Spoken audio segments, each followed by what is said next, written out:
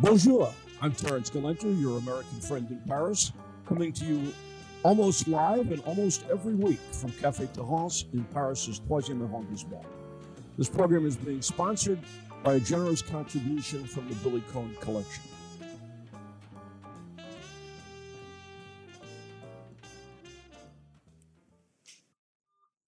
Diane Johnson, good morning. Good morning, Terrance. Yeah. After all of these months of confinement, I see us very soon in that charming little Italian restaurant around the corner from you. Yes, that appeals to me, absolutely. Absolutely. And I presume you saw today's New York Times where you're there talking about your favorite books. I did. Someone sent me the link. Yes, I didn't see it in the paper. I get the local paper, the international edition. Yeah, which is terrible. Well, yeah, I agree. I mean, it's just the New York Times. It's no doesn't represent anything local. No, but the old days, it was a lot of fun. Yeah, Mr. and Mrs. Johnson Murray arrived from San Francisco. They'll be staying at the Hotel Lancaster, and blah blah blah blah Yeah. blah. It was like it was a lot of fun. It was more A lot of fun, definitely. It's like everything else in life. It's become so globalized and homogenized that it's exceedingly boring. Yeah. Anyway, our occasion to talk, which not that you and I require any particular occasion, but your latest book, Lorna Mott Comes Home. Let's go back to the beginning. When did you first come to Paris with John? In 95. Well, we had trips to Paris over the years, and then we came to live here in 95 when John became director of the International Union Against Tuberculosis and Lung Disease, which is a big NGO focused on lung disease, as you get. We might just as a thought, a memorial to John Murray, who wrote the textbook on pulmonology and was one of the foremost pulmonologists in the world. And I always had a soft spot in my heart because he was one of the great Brooklyn Dodger fans. I mean, he claims, I don't know if it's apocryphal or not, that he decided to do his residency at Kings County Medical Center in Brooklyn so he could be close to his beloved Dodgers. I don't need you to verify that. I can't. Even if it's not true, I love the story. Anyway, so you arrived in 1995. Yes. And you began, I guess, almost immediately, if not subconsciously, to prepare yourself for writing Le Divorce. When did I write Le Divorce? It was published in 97. Okay, so yes, I must have started right away. Right, and as I've always blamed you for the avalanche of bad books about American women finding lovers in Paris, you refused to accept the title. But there's been, after that wonderful book, I think it's when you were established as the Edith Wharton of your generation. It's true that there were a flurry of books, but it's a pretty irresistible subject. Yeah. Well, anything with Paris in the case it wasn't even the title, but it definitely is going to attract an audience. Yeah. Talk a little bit about. I want to kind of go back and forth because this book is much more recent, both in pub date and in the story that you're telling about someone having lived in France and going back to America. I don't want to do any spoilers. I don't like to talk about fiction with a lot of specificity and let the reader kind of get there. But I want to bookend what you learned about that first book and how dramatically different both America and France were as you approach the second book. So why don't we go back to Le Divorce and just kind of briefly summarize what that was all about, and then we can talk specifically. Okay, Le Divorce was about an American newcomer in France, all the things that were amazing, all the differences. It's told by a young woman, Isabel, who comes to visit her sister, who is getting divorced from a Frenchman. And the book concerns the adventures of Isabel and Roxy. Isabel falls in love with an older French diplomat, and so it's a bit about her experiences with him, his French family, and so on. And it was fun for me to write because I was just learning about France and noticing how they were about their cheese and how everyone wore a scarf and all those details, which are now very common. I don't see them anymore, but I did see them then. Then Laura Nomot Comes Home is the bookend, kind of, because it's an American woman, Lorna, who has been living in France for 20 years and goes back to America, also consequent to a divorce. She's divorcing her French husband. It could be Isabel's story in a way 30 too. years later. Yeah.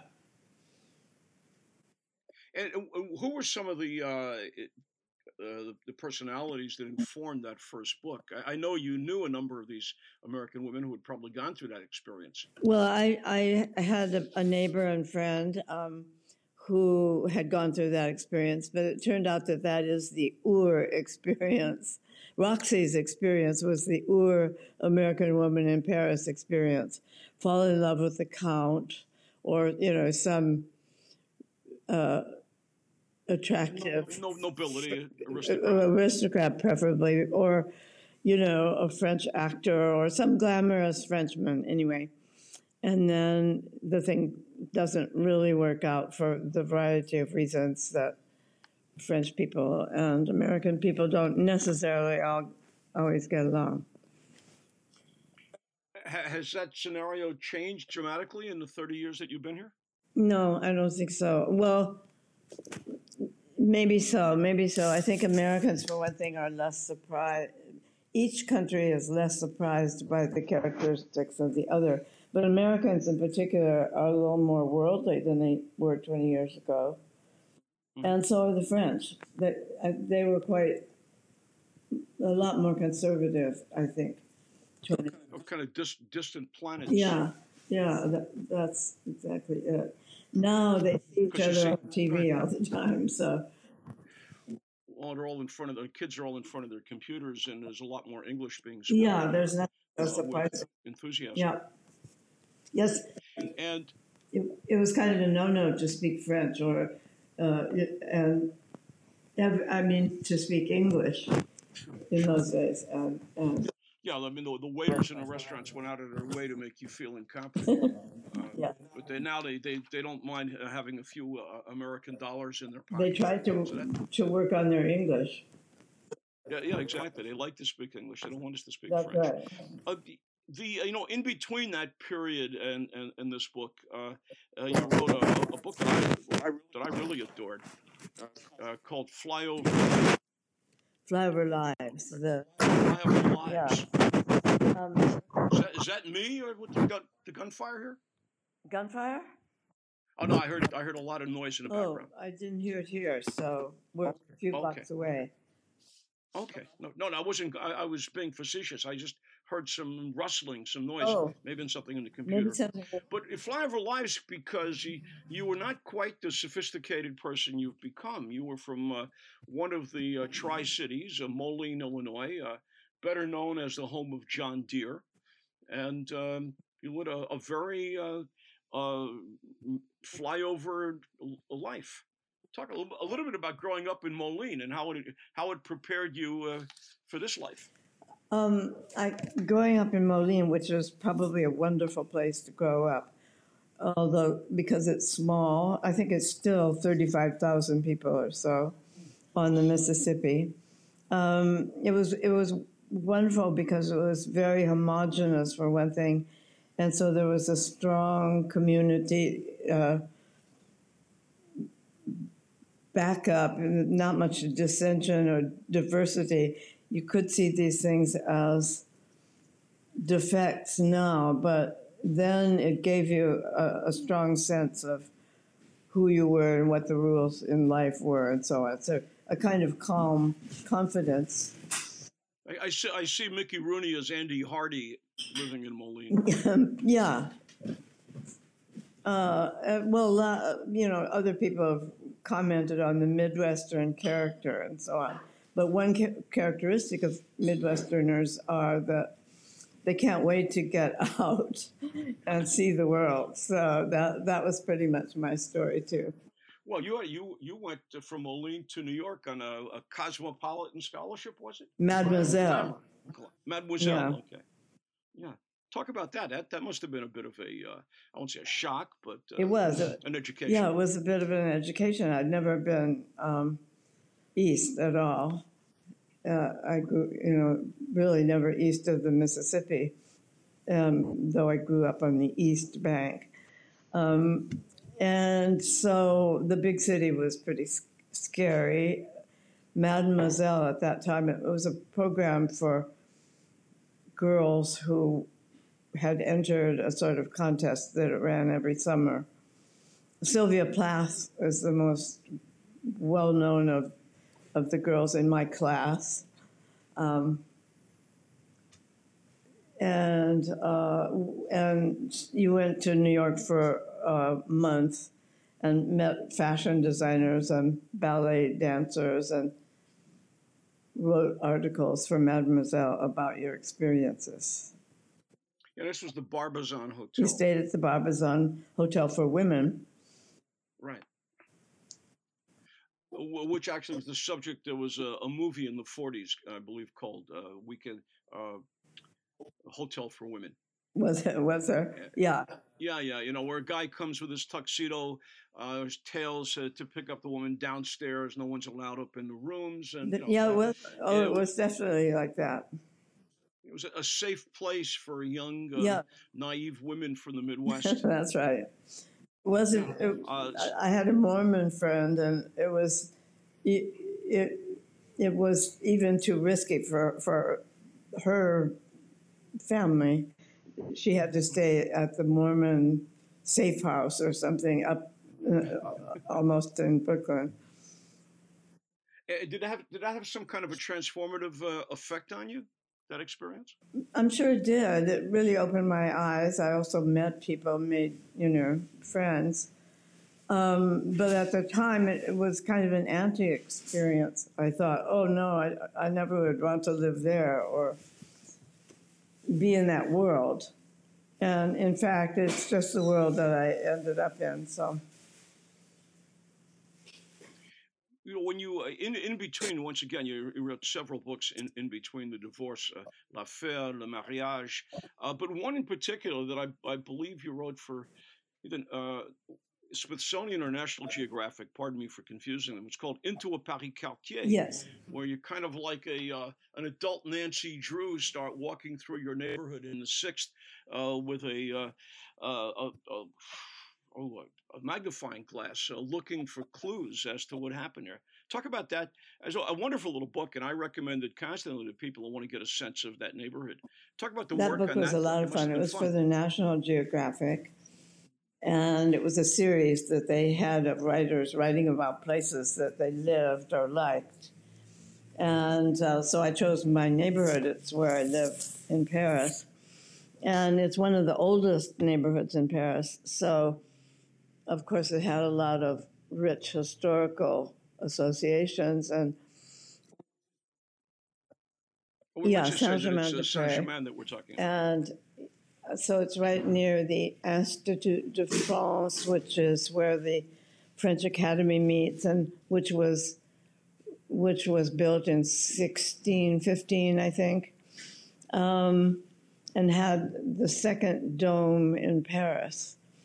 Had the first dome in Paris, and then the second dome is actually, I see it out my kitchen window at the École des Beaux-Arts. And that dome was, domes were an architectural discovery brought to France by Catherine de Medici, because they were known, of course, because of Brunelleschi and Italians. Yeah. Oh, yeah. Well, you might also say, I believe you did a lot of research. There's a beautiful little library there that's not particularly well known to most. Bibliothèque Mazarin, absolutely beautiful. Yeah, it's been closed Yeah, now yeah. during the pandemic, so I haven't been for a while. But it's yes, it's an example of one of the most beautiful libraries in the world, double, maybe even triple heighted with I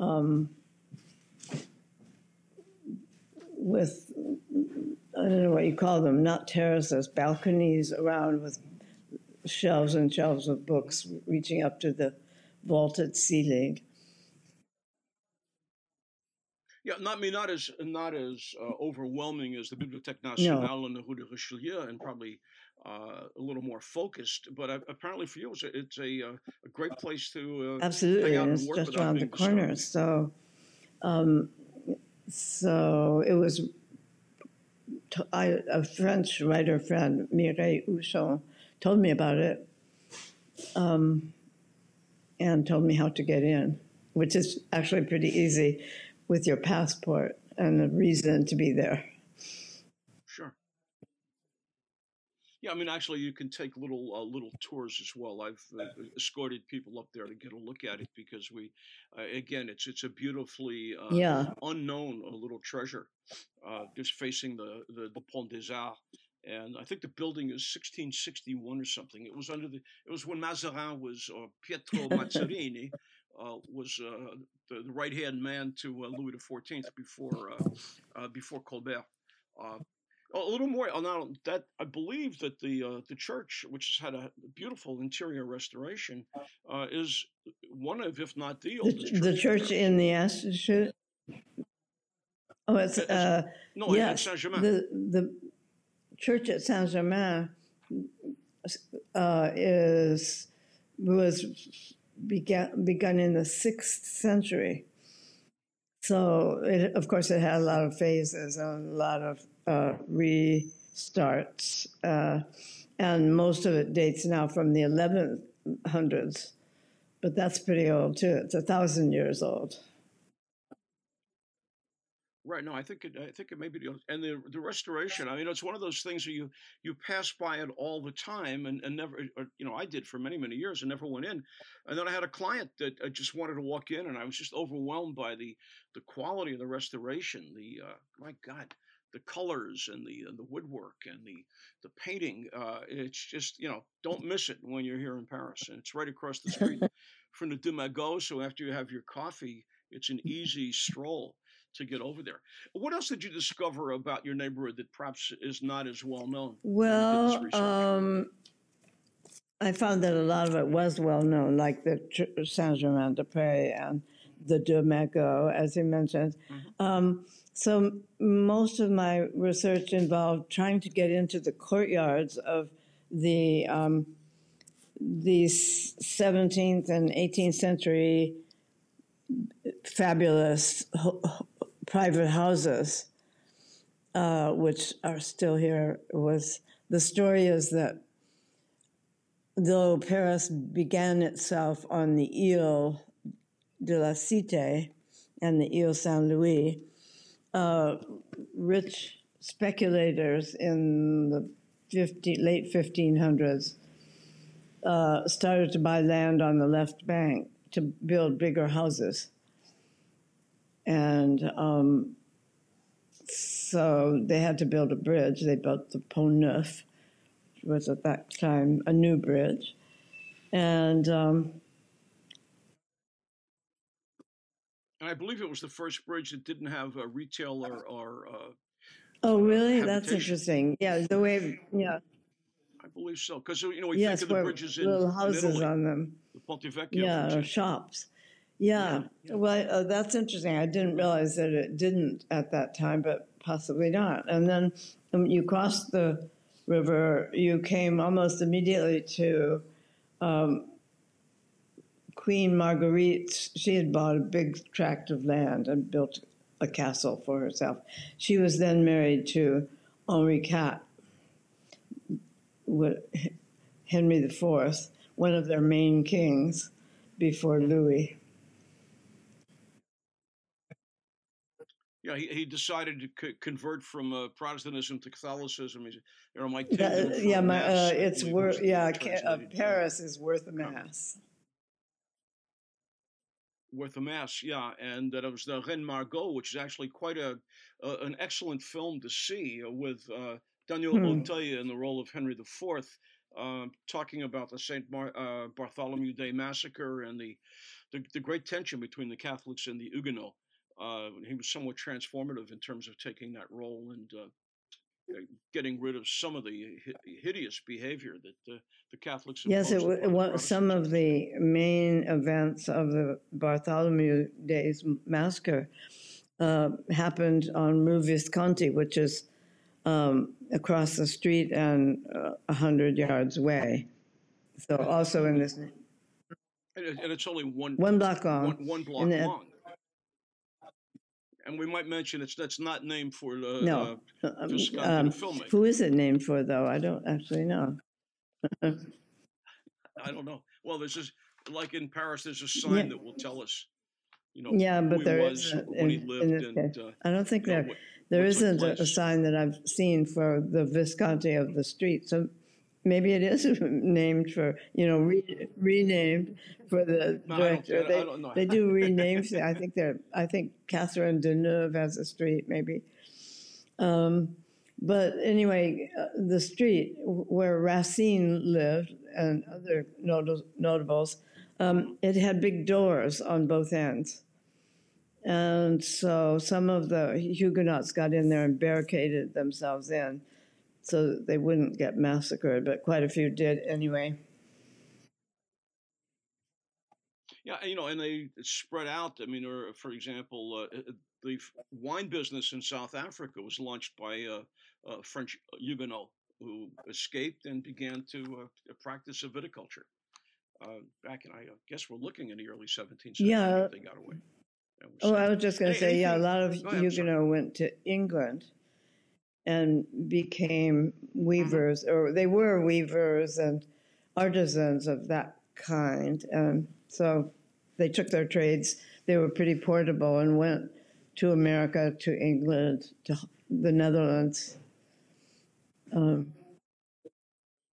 Well, what is probably the most dramatic changes you've seen in your neighborhood in the Really, time I that you've been haven't living seen there? that many changes. For one thing, all the buildings are protected. You don't have the right to repaint Right. them in a strange color or and they've been there since the 1600s and 1700s, and so it's not likely that they're going to tear them down now. I hope. And Yeah. And what about from a social aspect? You and I both tend to. I tend to prefer the Demago because I'm still a little irritated with the management at the floor. And Francis, the former general manager there, is now at the Demago, which is always a better excuse to be there. Have you seen any dramatic changes outside of the fact that you might be hearing a little more English in the cafe? the most recent change is the departure of English speakers because of the confinement. So it's been quite Mm-hmm. a bit more French lately. The Americans are starting to come back, but it hasn't really happened all the way. I had lunch I had dinner the other night at the Dumago, where I never go, as you know, you and I have talked about that. And it was really very good. Sure. So Really? maybe I'll become a convert. Yeah. I find it like a little unnecessarily expensive, but Well, I just love had a sitting there and burger. having the So, coffee. What I do miss though is, oh yeah, yeah, but post COVID, if we can say that, you used to be able to grab the Figaro and the New York Times.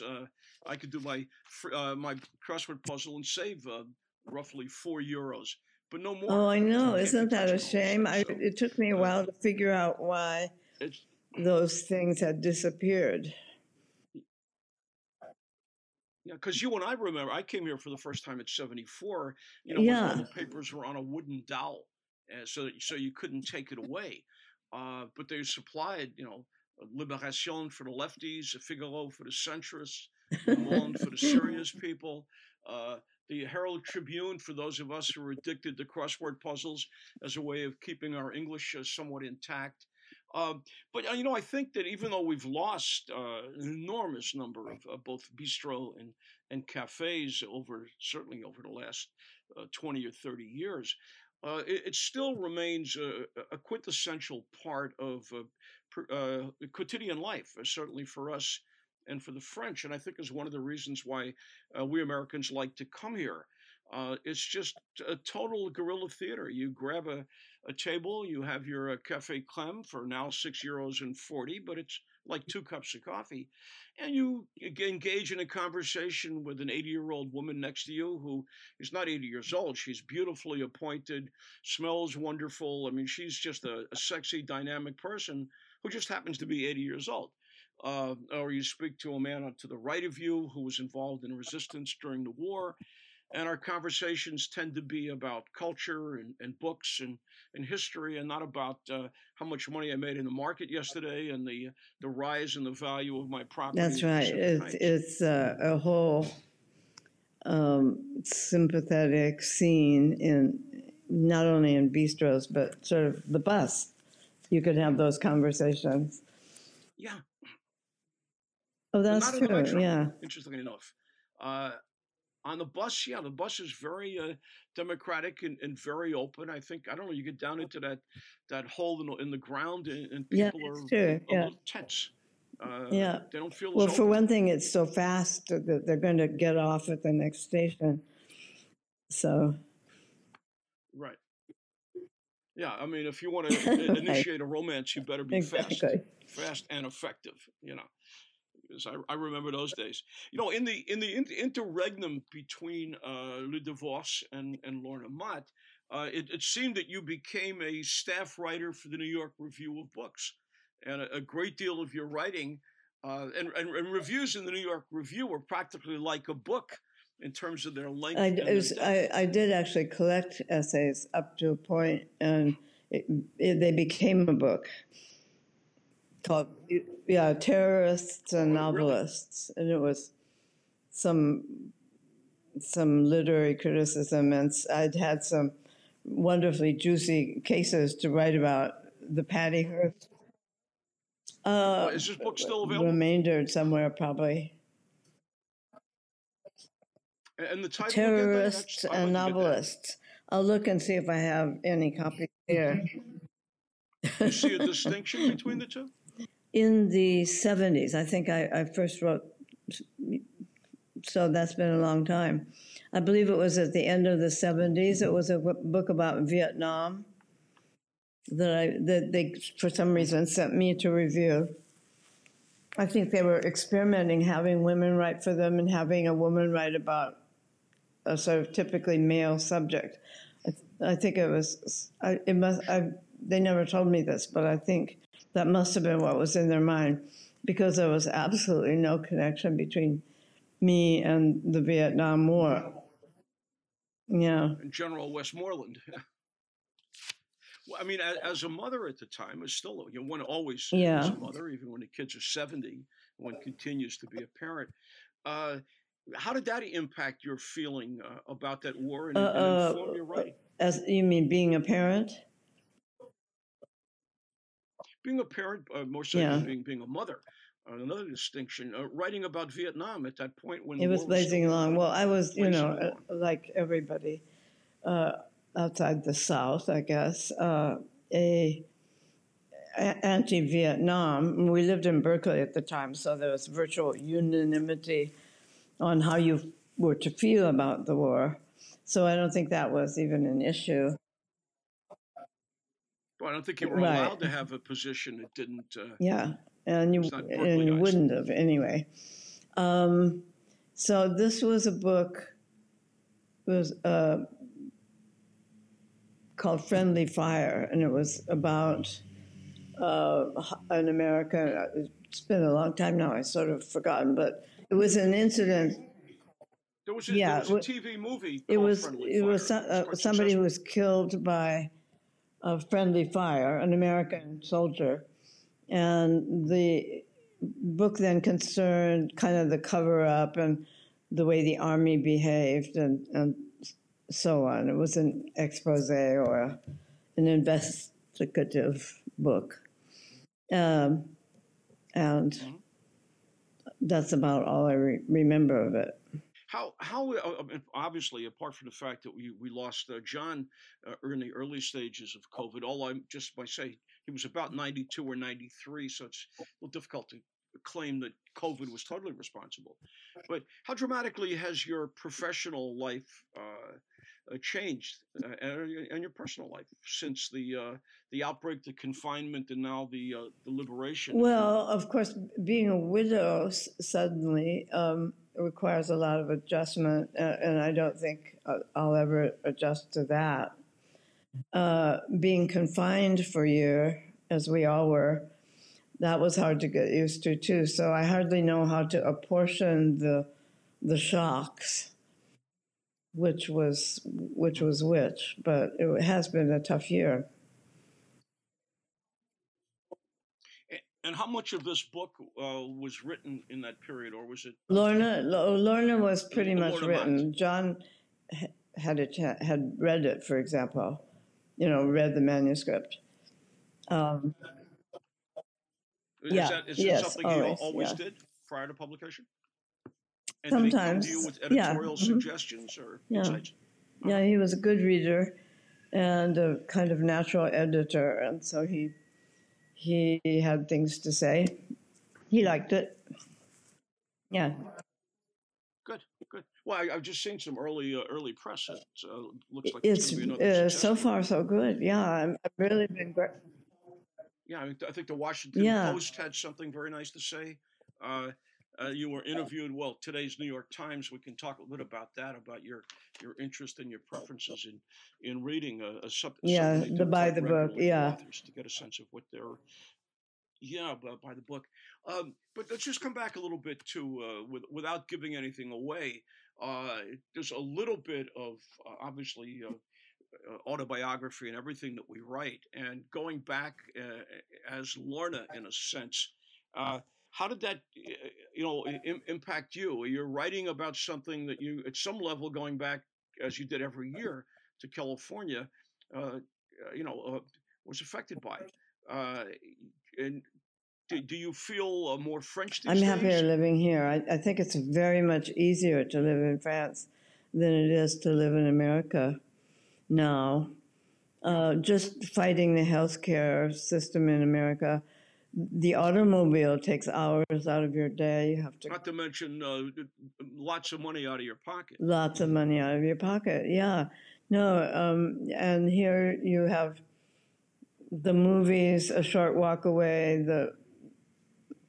A restaurant at your elbow, no matter where you are, and Or a it's so cafe that doesn't require you to step up to the bar and start drinking $15 glasses of wine to be yeah, able to safeguard your position. that's right. So it's just set up for human life Hmm. in a better way than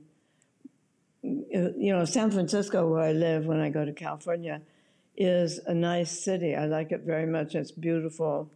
But my apartment is at the top of a hill, so it requires serious thought or commitment to trudge down to get the paper or whatever. And with the specter of walking back up, Back up. you do Right. get in shape. Well, yeah. I mean, I lived in San Francisco for about 35 years, also in the Bay Yeah. Area, and but it's so dramatically changed. And To San me, it's Francisco, yeah.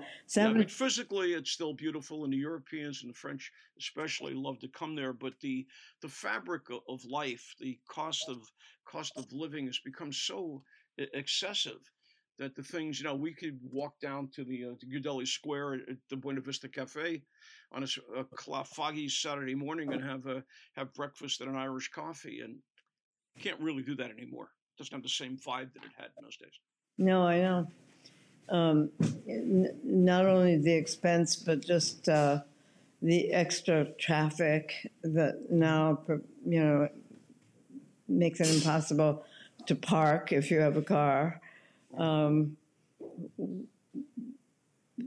there's still buses, luckily, in San Francisco, but downtown is sort of shabby and run down now. Right, not back in the days when ladies went to the city of Paris or Macy's to Bloom's for a little coffee, took off their I'm gloves. I'm Uh, magnets. Yeah, yeah, yeah, yeah. yeah, yeah. A different world. In many respects, I prefer that world than the one we live in now. I think it was kinder and gentler. Uh, and It was. I think it's what we enjoy here. Certainly, those of us who have reached un certain âge, uh, I mean, Yeah, as a widow, I mean, I think that people are more conscious of you. People are looking out for you in a sense. If you're walking down a metro, I mean, I've been offered seats on the metro by young people, uh, and or if it's a young woman, I have to say, is it my age or my beauty? Why are you offering me this seat? but you know the answer, of So course. there's like there's an excessive, yeah, there's an Yeah. excessive level of Yes. generosity of spirit that I think Yeah. is Natural quite wonderful. politeness. In well, yeah, that's civility. I think Yeah. is so ingrained in the Yeah. way people live here, and I think you alluded to it. Daily life there is very stressful. Here you step on the foot of a 6 foot man from Africa in front of you, and he turns around and apologizes, telling you, c'est moi, Yeah. it was his fault. I mean, it's so ingrained, and whereas we're always looking for I combat. know. I Uh, know. yeah, we've been very fortunate. I feel very Me privileged too. to live here. You know, as you and I used to discuss over a Hmm. moose burger, which for those who never lived in San Francisco is not a Yeah. moose A moose did a not moose die. burger, but a hamburger Yeah. served at Moose's restaurant. Yeah, Ed Moose. Those were fun. Those are fun days. Those were good Anticipating burgers. a very good burger. Yeah, absolutely. And a nice, right in Washington Square, right a catty corner to where Joe DiMaggio and Marilyn Monroe were married, and where my children went to elementary school. Yeah. Yeah, that city. That's another story for you to write. But Lorna Mott, I think sums up a lot. As I say, I see it as a bookend to Yeah. that experience of someone having lived here for a long period of time. And I'm not going to. No spoilers will Good. be announced here. But one of the things in reading the article today in the Times, uh, at the very end, you talk about the fact that as a genre, you don't like detective fiction. But earlier on, you talk about Lucas Davenport and Virgil Flowers, John Sanford's, and I agree with you. Virgil to me is just a great read. He's so Yeah. full of energy. Lucas has become this kind of button down, although it may be I Brioni think that it he's is. wearing, Yeah. policeman. What is it?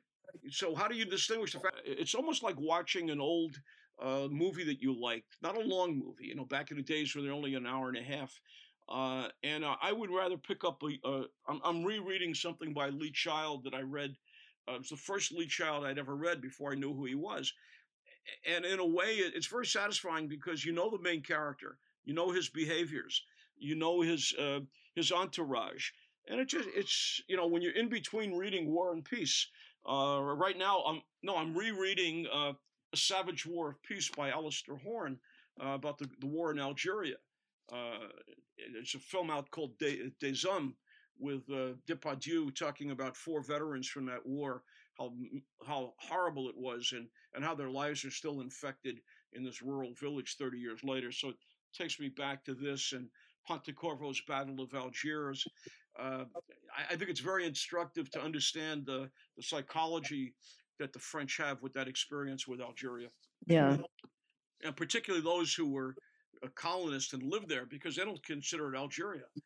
They consider it to be France. They forget that in 1830 it was taken over by the French. Anyway, that's my Yeah. political diatribe with a literary foment to it. You also mentioned successful books that are horribly written, and I agree with you. I thought the Da Vinci Code was absolutely hideous as a piece of literature, but it sold and sold and Yeah, sold. it's instructive to any novelist about the power of story.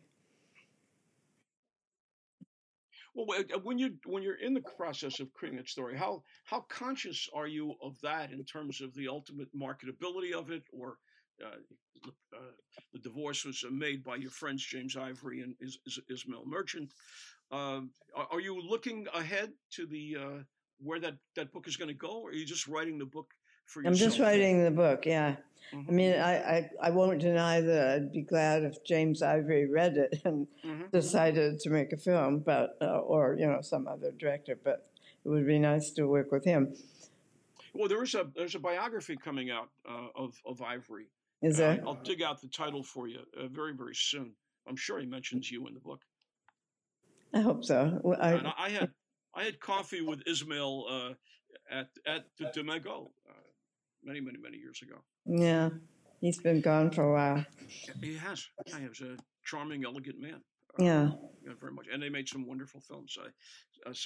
I don't. Unfortunately, I don't consider what they did to your book to be a wonderful film, but that's neither here nor there. It certainly brought Paris to the attention of a lot of people. But I go back and I watch something like Remains of the Day, and of course you have the great Hopkins in that key role. But, yeah. Those really stand out to me, and as cinematic works as opposed to literary works. Yeah, definitely. What's on the horizon for you now? Are you working on another book, or just taking a deep breath? No, I am working on a book that I don't know if you've noticed that my 40-year-old book, Mrs. Meredith, or Lesser Lives, has come out. You were supposed to hand one off to me. I'm still waiting for I have one for you. It was over lunch. Okay. We'll talk about Mrs. Meredith. Yeah, let's not.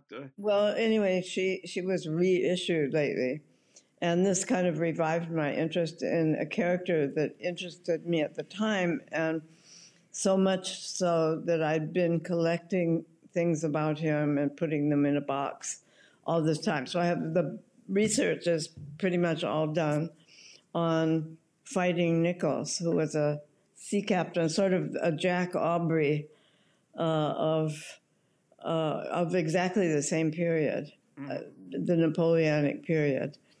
But what interests me about him is his fierce anti-slavery activities. He was a very abolitionist and led his life chasing slave ships and trying to reform practices of slavery on different islands and so on. But he was an interesting character, very colorful. So I'm writing a little book about him. Yeah, and coincidentally with everything that's going on around June 16th and the it turns out to be quite topical. It's perfect timing. Although I'm sure it was not what led you in that direction.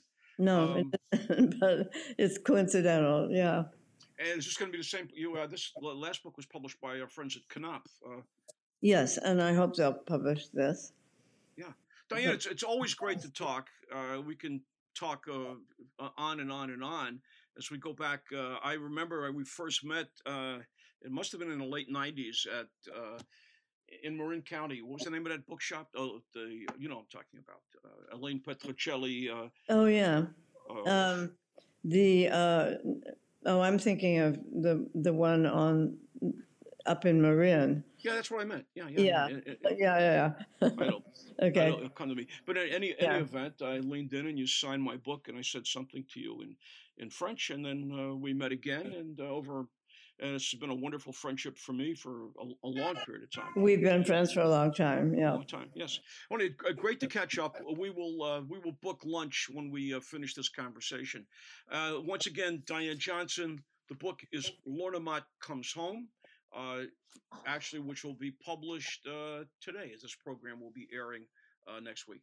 Diane, thanks for being here. Continued good luck, and I will see you soon. Thank you. Thanks, Terrance. Thank you for joining us, and please share your comments and suggestions at Terrance@paris-expat.com. That's TERRANCE at paris-expat.com.